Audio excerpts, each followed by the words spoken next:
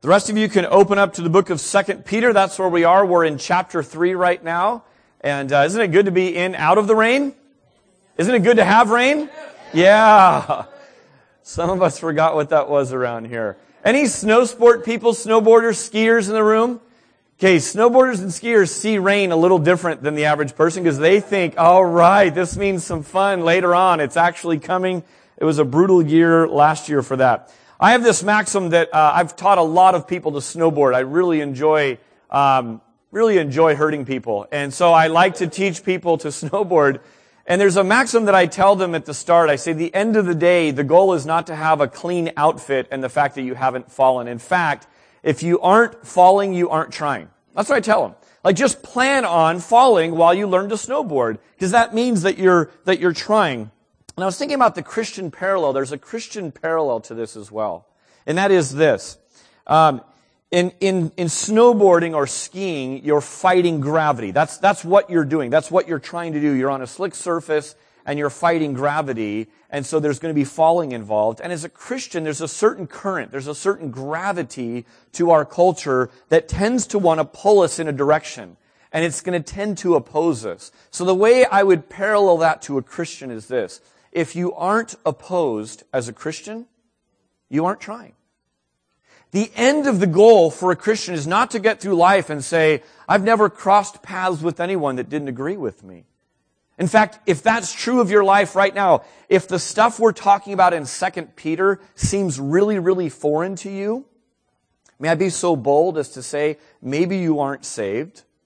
Maybe it's just that as a Christian, you've been cowardly and you've been holding inside what it means to be a witness for Jesus Christ. Is that not what Jesus told us to do? Go and be His witness here, right here in San Jose, in all of California, in the whole world. And to do that will invite criticism. Now, we've been talking a lot about trumpets around here. And if you're new to the program, you're thinking, why are they so obsessed with trumpets? Here's what the trumpet represents. These three icons that you see, the life ring, the sword, and the trumpet all represent the 3 chapters in 2 Peter. And right now, we're focused on the coming day of the Lord. And the trumpet is a reminder for every Christian that our hope is based on this fact. We are convinced that Jesus is coming through on His promise.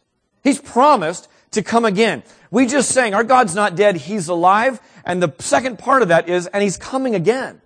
And so that trumpet is to remind us, it's to stir in our brains the hope that we have as Christians, is that Jesus is coming again. Now, that invites teasing in this world, does it not?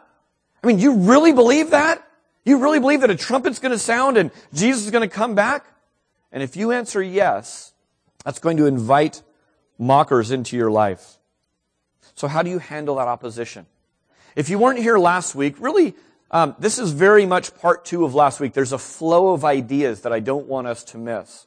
So in 10 seconds, let me review last week a little bit. Peter is answering the age-old questions that scoffers will bring. He is bringing up issues and questions that scoffers will bring. And he says in the last days, these things are going to happen. And he points out a few ways of how to handle the opposition. Engage your brain, think. Unashamedly depend on the Bible and engage in this. Love peace, but be willing to fight about the right things. Now there's a proverb that speaks to this. Before we move on to verses 7 to 10, which we're going to cover this week, I want to just touch on this, how to handle opposition. There's a proverb, Proverb 26, that says this. Answer not a fool according to his folly, lest you be like him yourself. Very next verse. Answer a fool according to his folly, lest he be wise in his own eyes. Now, at first read, does that not seem contradictory? Right?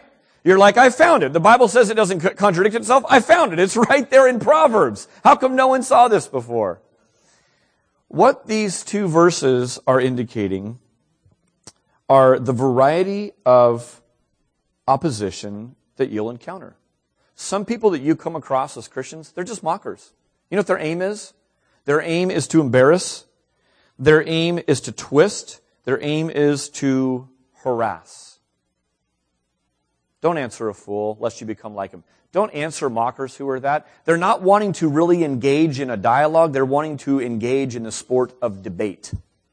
So there are some people you just don't answer. However, there are others that you'll come across who are absolutely genuine in their search. And catch this, they are convinced by logic and by reason and by emotion and by past experience and by what they've been told. They are convinced against Christ. They're not mockers out to just embarrass and twist you as a Christian. They're genuine in their beliefs. Here would be the response as a Christian. Reason with them. Answer them, lest they be all the more convinced. See, there's no good reason to trust in Jesus Christ. So Christian, speak out. Answer them. Be ready with a defense, but don't cast your pearls before swine. What's the nature of swine? They wallow, right? They always will return to wallow. We learned that in 2 Peter. And they'll turn and attack you. Some comments deserve a response, others don't. Now this takes immense wisdom in a moment-by-moment situation, depending on who you're standing in front of, to know which is which. In fact, I would say it takes wisdom you don't possess. It takes walking by the Spirit. It means being on mission for Jesus Christ, and as you're dialoguing with someone, you begin to pick up cues. And sometimes I just get a deep sense, this is not someone that I should be casting pearls before. This is not a person I should be answering. Other times, it's very, very clear, this is a person I need to speak out about and give a defense for the hope that I have within me. Let me give you two quick people who model this. Jesus Christ, He is spit on, He's abused, He's mocked. We just sang about this. He has a crown of thorns that's fashioned and it's crammed onto His skull in mockery as the king. And Jesus endured this. And if you read the Passion Week, the week that Jesus died, the stuff we celebrate at Easter time, if you read those accounts, you'll realize that much of the time, most of the time, Jesus remains silent. Answer not a fool. That's Jesus. Let me point to Stephen. Stephen in Acts 6. You can read all about this in chapter 6 and 7 of Acts. Stephen, in Acts 6:9, it says this, "Then some of those who belonged to the synagogue of the freedmen," and then it lists a few other people, "rose up and disputed with Stephen." Why did they oppose Stephen? You know why? Because he was being a witness for Jesus Christ. Why were these people particularly uptight about it? They were the ones who authorized Jesus' murder. That's pretty bold. They disputed with Stephen, but they could not withstand the wisdom and the spirit with which he was speaking. Answer a fool according to his folly, lest he be wise in his own eyes. So as we move forward, if you want to learn more about opposition and what's coming, listen to last week. That's what last week's passage was all about. We're going to move on from that, but I just want you to see kind of the variety that you'll face. This is why, as helpful as it is, there are some witnessing tools I have in my tool belt that at a moment's notice I can pull them out and share Christ with people.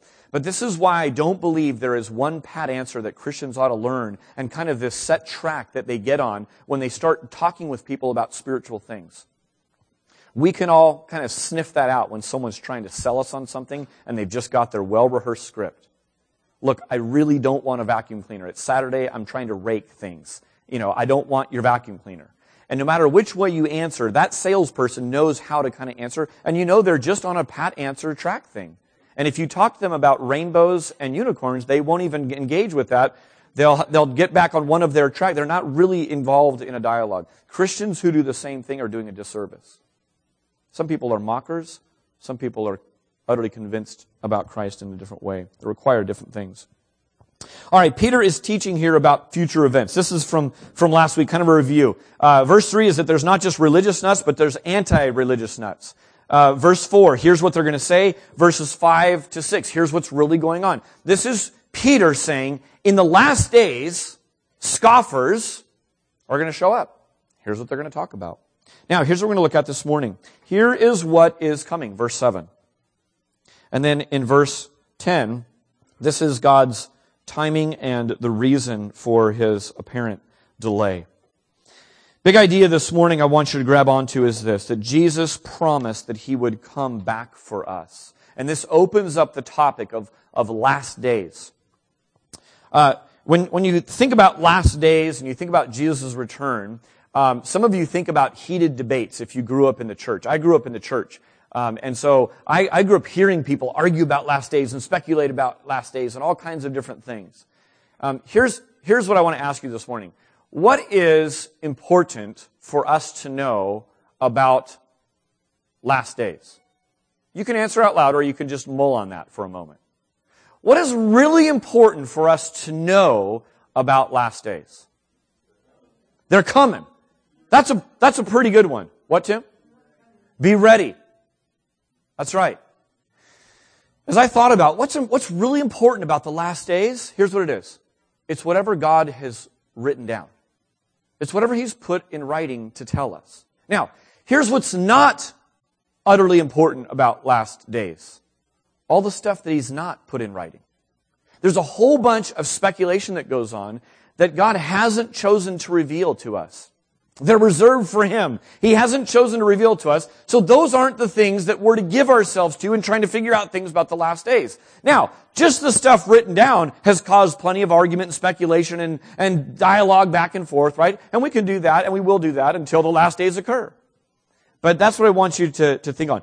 Peter touches on two things. What is going to happen and when are these things going to take place? And by the way, both the things he touches on today, he learned from his master. Jesus taught both of these principles that Peter's going to just reiterate to his listeners here in his letter. Here's the one giant overlying truth that I want you to catch. Verse 10. And Chris already said this. Verse 10 says, "The day of the Lord will come like a thief." And then on it goes. And here's what I think people tend to do. They tend to jump right to the details. Like a thief. Well, what's that thief about? And let's dialogue and let's dissect and let's figure that out. And they miss the most important part of this. Here's the most important part. The day of the Lord will come.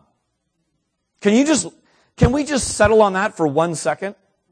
Jesus is returning. He is coming back.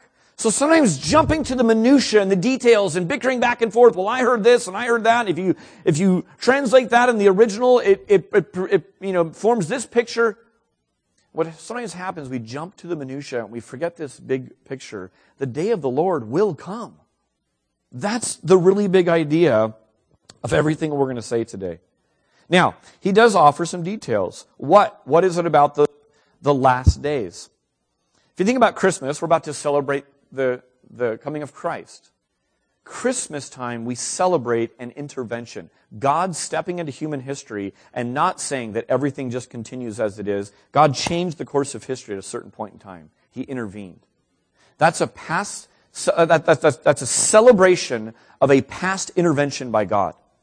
You know what the last days are and Jesus' return are? It's forward-looking to a future intervention of God. So if you find Jesus returning and some of the end-time stuff that's written down, and it gets pretty wild. If you find it hard to believe ever, if you just go, wow, is that really going to happen? I want to direct your attention to say, what do you think about the baby Jesus? Did Jesus come in the flesh as a baby, born of a virgin, live a sinless life, die on a cross, rise again, and call you to follow Him? If you believe that, if you base your faith on that and you can trust in that, that's a past supernatural intervention. There's no laws of normalcy that would dictate all of that would happen, right? So it is with a future intervention. Look at verse 7. "But by the same word, the heavens and earth that now exist are stored up for fire, being kept until the day of judgment and destruction of the ungodly." Now, I've broken this up into what and when. So let me stay on the what for a moment. Skip down to verse 10. "But the day of the Lord will come like a thief, and then the heavens will pass away with a roar, and the heavenly bodies will be burned up and dissolved, and the earth and the works that are done on it will be exposed." I want to highlight two things of what are coming, future events that are coming. They are fire and they're judgment. Two ideas that are kind of captured in here. An accurate and often mentioned feature of God's judgment, and even by people who don't know the scriptures but just make movies because it's kind of apocalyptic and it's kind of sells well and all that, fire, right? We get that. That's just an often mentioned. Now, it happens to be accurate. That's what the Bible says the earth is reserved for. And it's the future of most everything you look at and touch every single day. Here's a really good thing for you to do. You ought to get in the habit of not being too attached to your stuff. You ought to be in the habit once in a while of looking at your favorite coffee mug, your favorite piece of jewelry, whatever it might be, and look at that and go, that's going to burn. Like the end destiny of that car, it's going to just burn. Now, we're able to worship God anywhere at every time. Chuck, what was the passage you read about Thanksgiving? Give thanks when? Always, in every circumstance. That means you can always be having a worship service no matter where you are or what's going on. One of the weirdest, by far, worship services that I've ever have had happen took place at Highway 85 and Saratoga Avenue. Some of you know this story. I'm driving home from Valley Church where I was working at the time, and as I was driving, my Jeep caught on fire, unbeknownst to me. I pull over, I jump out, and what I did was I stepped back a few feet, actually many feet, and I sat there and I got a little preview of what all of my stuff is going to face one day. Now, here's a picture for insurance purposes of my computer laptop bag, and in the bottom part are my disc golf bag. And you just can tell kind of the general destruction going on there. And I genuinely, as I stood there watching my car burn, now you haven't lived until you've watched your windshield turn to liquid right before your very eyes. In about 4 minutes, my car was completely toast. And two thoughts came over me. One is, wow, it's all going to burn. That's the second most expensive thing I've ever owned. And here it goes, up in flames. And the second thought is this. I was thankful. I was genuinely overcome. I said, God, thank you for letting me be alive. I couldn't care less about my Jeep. Now, you guys know me. I like my Jeep. But you know what? I was sitting right here a few minutes before it looked like this. And so as I stood there watching my car go up in flames, hilarious, because a guy ran up, pulled over at some point, he had a work truck, and he runs around his truck, and he comes over and he hands me this fire extinguisher. And by this point, the flames are like up in the air, and I said, no, thank you, thanks, appreciate the sentiment, but we're going to just let this one burn. So in that worship service, I got a preview of what all the stuff, all the things that we're shopping for, all the stuff that people clamor for keeping nice and working on and working for, it's all going to burn. Sobering, isn't it? Lets you take inventory of kind of where your heart and head are at. But not only fire, there's also judgment. Let me ask you this. According to Geico, what can 15 minutes save you? 15% or more on car insurance. Now, Geico realizes that was such a good ad campaign that they have a new campaign out that says this. Did you know that 15 minutes can save you 15% or more on car insurance? To which the guy says next to him, everybody, see, it's still working. They're still doing good campaigns.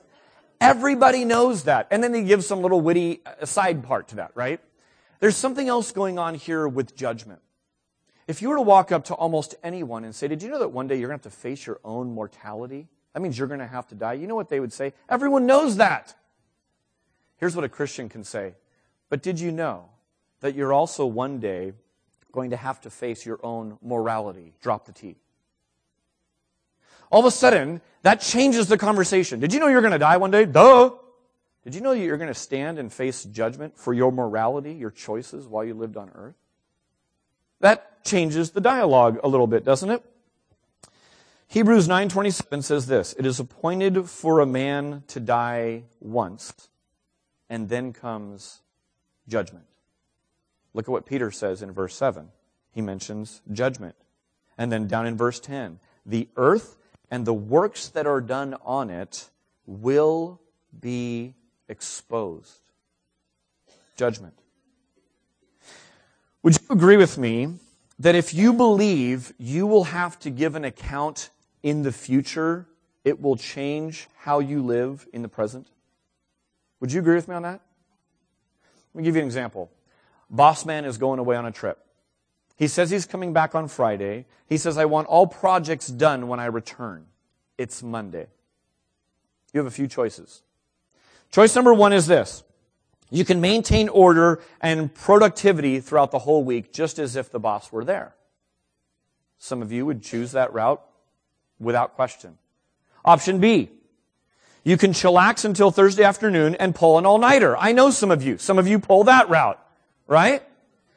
Option C is to blow it off completely and begin to take the boss's corner office and turn it into your own personal man cave, right? And you're installing a nacho machine and a big screen TV, and you're starting to just move into his office.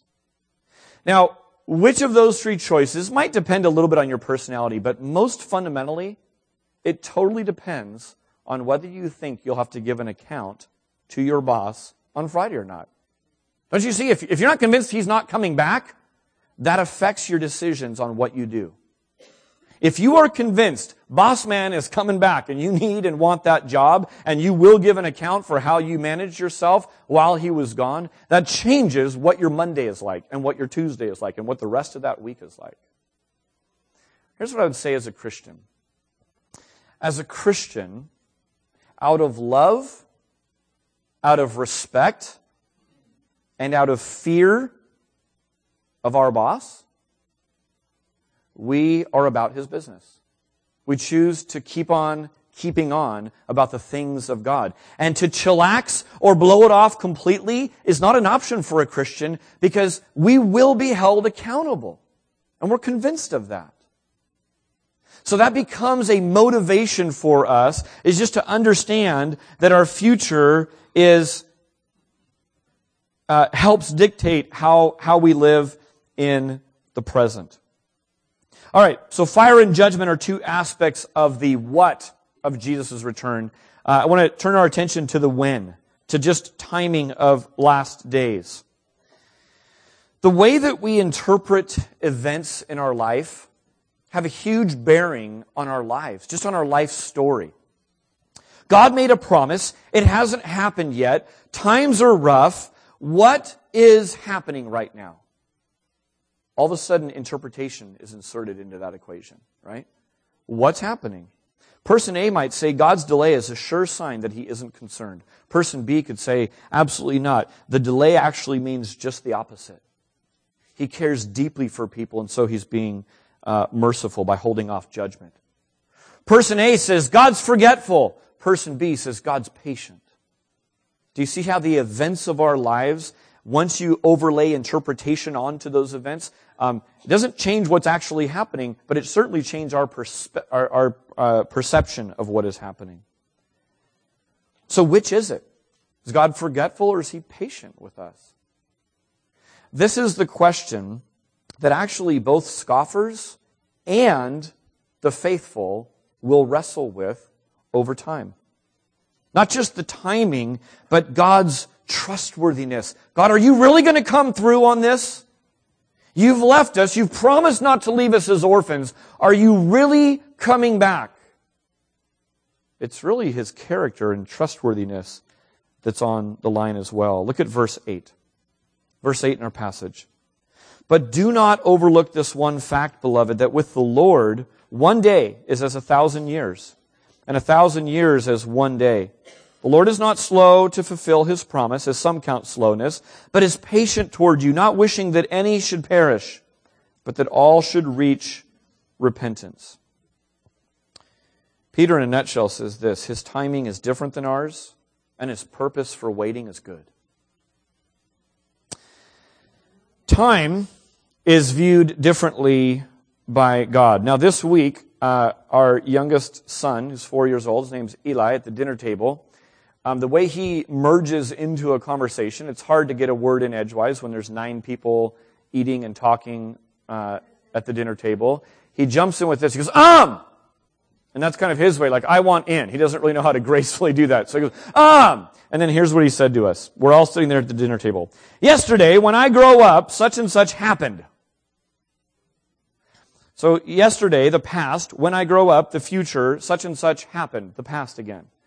And the whole, probably the older 4, all kind of got kind of a funny look on their face.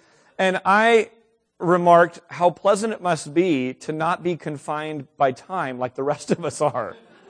Because in his world, that all just makes perfect sense. Now, my wife brought it home to a more uplifting thought. She said, I wonder if that's how God can view time. I wonder if to God, because he already knows the future, he's able to actually think of it in a way that is just different than us. I think she's right with that. God does not live in a timeless existence. It's just that he's eternal. And so his relationship to time is different than ours. This isn't that much different than a child asking, how much longer on a car trip? And the parent giving an answer. And isn't that answer relative? If the kid doesn't understand an hour and a half more, then that will make no sense. To one of my kids on the way to Disneyland, I said, we're almost there. We're about an hour away. So like near Christmas time? No, sweetie, it's July. Like an hour and a half didn't mean anything to that child at that moment.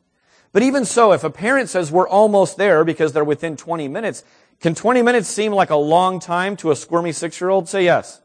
Absolutely, right? You lied to me. You said we were almost there. I had to wait 20 more minutes.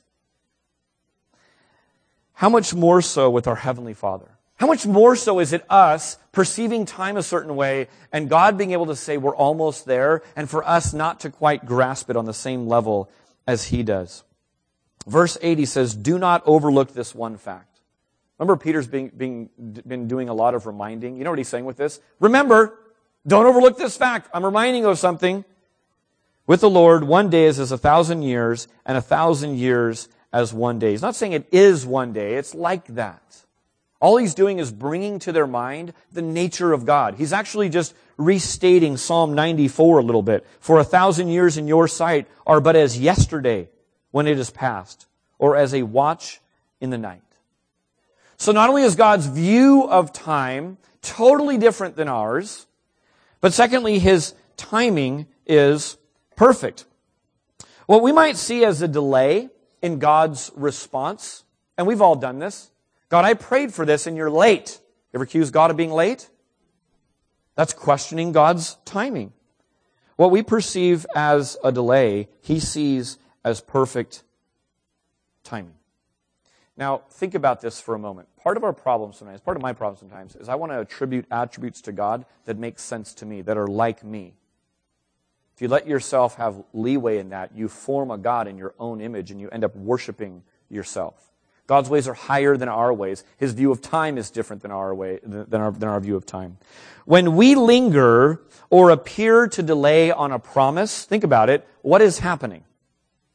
I came up with a few ideas. It's either that we've forgotten, it's either that we are stalling for time, maybe we were lying in the first place and we never intended to come through on the promise, or maybe we flat out can't fulfill the promise. Maybe we just don't have the power. We said we were going to do this, we can't do that, so we're in delay. Those are some of the reasons that we might be stalling or lingering on a promise. Not so with God. God is mercifully patient. Every single day that God delays his judgment of the wicked ought to well up some things in a Christian. Every day that passes, every morning you wake up, every night that you close your eyes and go to bed, you ought to not be bemoaning the deterioration of morals in our culture or the rise of mockers, but rather you ought to marvel at God's mercy to sinners. You ought to just praise God for that. God, you are merciful. Parents, grandparents, think of your patience with your kids and grandkids. Do you parent anything like God? I don't. God, you are merciful to sinners. Perfectly just, perfectly right in administering judgment. You're merciful. Secondly, Christians ought to not get complacent or skeptical about his return. Rather, every day that you wake up, every night that you lay your head on the pillow, you ought to be energized. God, this is one more day that one more sinner can turn from their sin and be freed and forgiven by you. You're the Messiah. You're at work. You're alive. You're coming again. That ought to energize us, friends. We've got to wake up and say, this is another day. This really is the day that the Lord has made. I'm going to rejoice today and be glad in this. I'm going to be about His work, not be complacent just because He didn't come yesterday. Christ died for sinners at just the right time. Do you believe that? The Bible says that's true. At just the right time, Christ died for sinners. At the right moment in all of history. Did you know that at just the right time, Jesus is going to come again? And guess what? Look at your hands. It's not in your hands. That's not your call. Thank you, God, that it's not your call or my call. That's God's call. If you've never thanked God for His merciful patience, it's Thanksgiving weekend. Start today. Start being thankful about God's timing in things. All right, more timing. It's going to be unexpected. Verse 10, but the day of the Lord will come like a thief. Coming like a thief. This metaphor is used by both Jesus and Paul. They both use this kind of thief picture. If you've ever been broken into, you know that immediately what you do is you start to roll through your brain. Oh, did I lock the car? Did I lock up? You start to roll through what could have been done differently. You start thinking, if I had been there, that wouldn't have been stolen, and all those kinds of scenarios. The big lesson here is that it's going to be unexpected. Don't waste your time calculating when Christ will return. Just be prepared. That's what Tim said. Be prepared. Ready yourself. Stay awake. It can come at any time. Do you know what God has put in writing? He's standing by it. I'm coming back. You know what He's not put in writing? When. So if any joker ever comes along and says that they've figured out the date of Christ's return, we've had several of those in my lifetime. I mean, these are real scenarios. People really selling their stuff because they are going somewhere soon. Thus far, they've all been proven wrong. If any joker ever comes to that, know your Bible, read your Bible. Say you're wasting your time, brother. Get off it, sister. That's not the track you should be on. You should be readying yourself. You should be about the Lord's business. You should be humble enough to understand the Scriptures speak to that. We don't know when it's going to come. It's going to come unexpected. Let me conclude with this. Some of you in here are dealing with critics. You're dealing with the opposition right now. And to give thanks in all circumstances seems like a big ask from God. God, I'm going back Monday morning to a boss that ridicules Christians in the office. I'm related to or married to or in a family with someone who mocks my belief in you. Here's my word to you. Would you love them like Jesus? Love them like Jesus. Now, what does that mean? You got to know what Jesus loved like, right? Sometimes it means answering them. Sometimes it means speaking out and saying words to them. Oftentimes, read it. Go read your Gospels. Often at times, remaining silent. And did you know at other times it means avoiding them altogether? All three of those are viable, reasonable, biblical responses to people who are opposing you and mocking you. Stephen, who I mentioned at the beginning of the sermon this morning, he answered his critics, and then while he was preaching his last sermon, it's a fascinating sermon, he kind of reviews the Old Testament in about a chapter. While he's preaching, he's murdered for the message he's bringing. Talk about opposition, right? And what are the last words of Stephen? God, don't hold this sin against them. Who does that sound like? Yeah. He's just being a disciple. He's just doing what Jesus did. So Jesus said from the cross. Did you know there was a young cynic there watching the whole thing? That God got a hold of his heart? His name's Paul. You may have heard of him. He wrote a lot of the New Testament. The critics that are opposing you today, every single one of them, hear this. Every single critic that is opposing you today is a potential convert. Is God big enough to convert that person? He converted Saul into Paul. There's people I want you to get in your mind the most hardened person that you can't possibly envision God could change their heart, and then multiply it by 10. That was Paul. And God did that work. So view people as potential converts. Some of you this morning are questioning God's timing and, in addition, really His character. Here's my challenge to you. Take God off the stand for a moment. Be still for the purpose of listening to God. Stop your questioning of God so much. Take Him off the stand and be still and listen. You know what? Wait always has a reason with God. Always. He's right on time. So if He's saying wait to something right now, there's a reason for that. Be still and listen to what God has to say about that. Repent of thinking that you know better than God on timing. The next time your child corrects you on which way you should be going, and therefore, that ought to lodge in your mind, wow, that's like me questioning God. This kid doesn't have a clue which the right direction is. And that's me questioning God. Thirdly, this morning, if you're mocking God, there is coming a day when those who mock God will be judged. You will be held accountable for your morals. And the Bible says it explicitly clear. The ungodly are going to be destroyed by fire. There's punishment coming for mockers.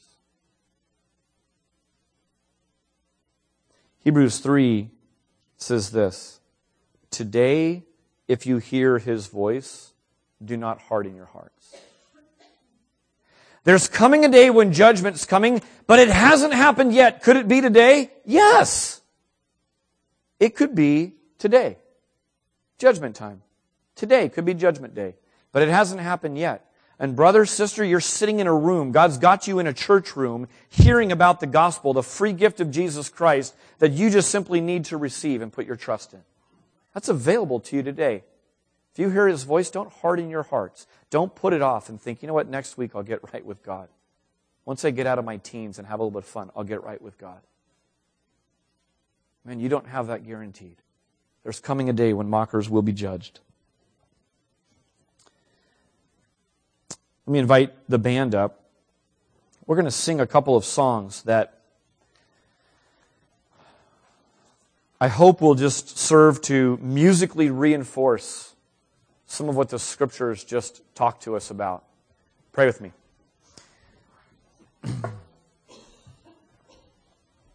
God, for the cynics and the faithful, the ones who would praise You with their mouths, the ones who mock You with their mouths.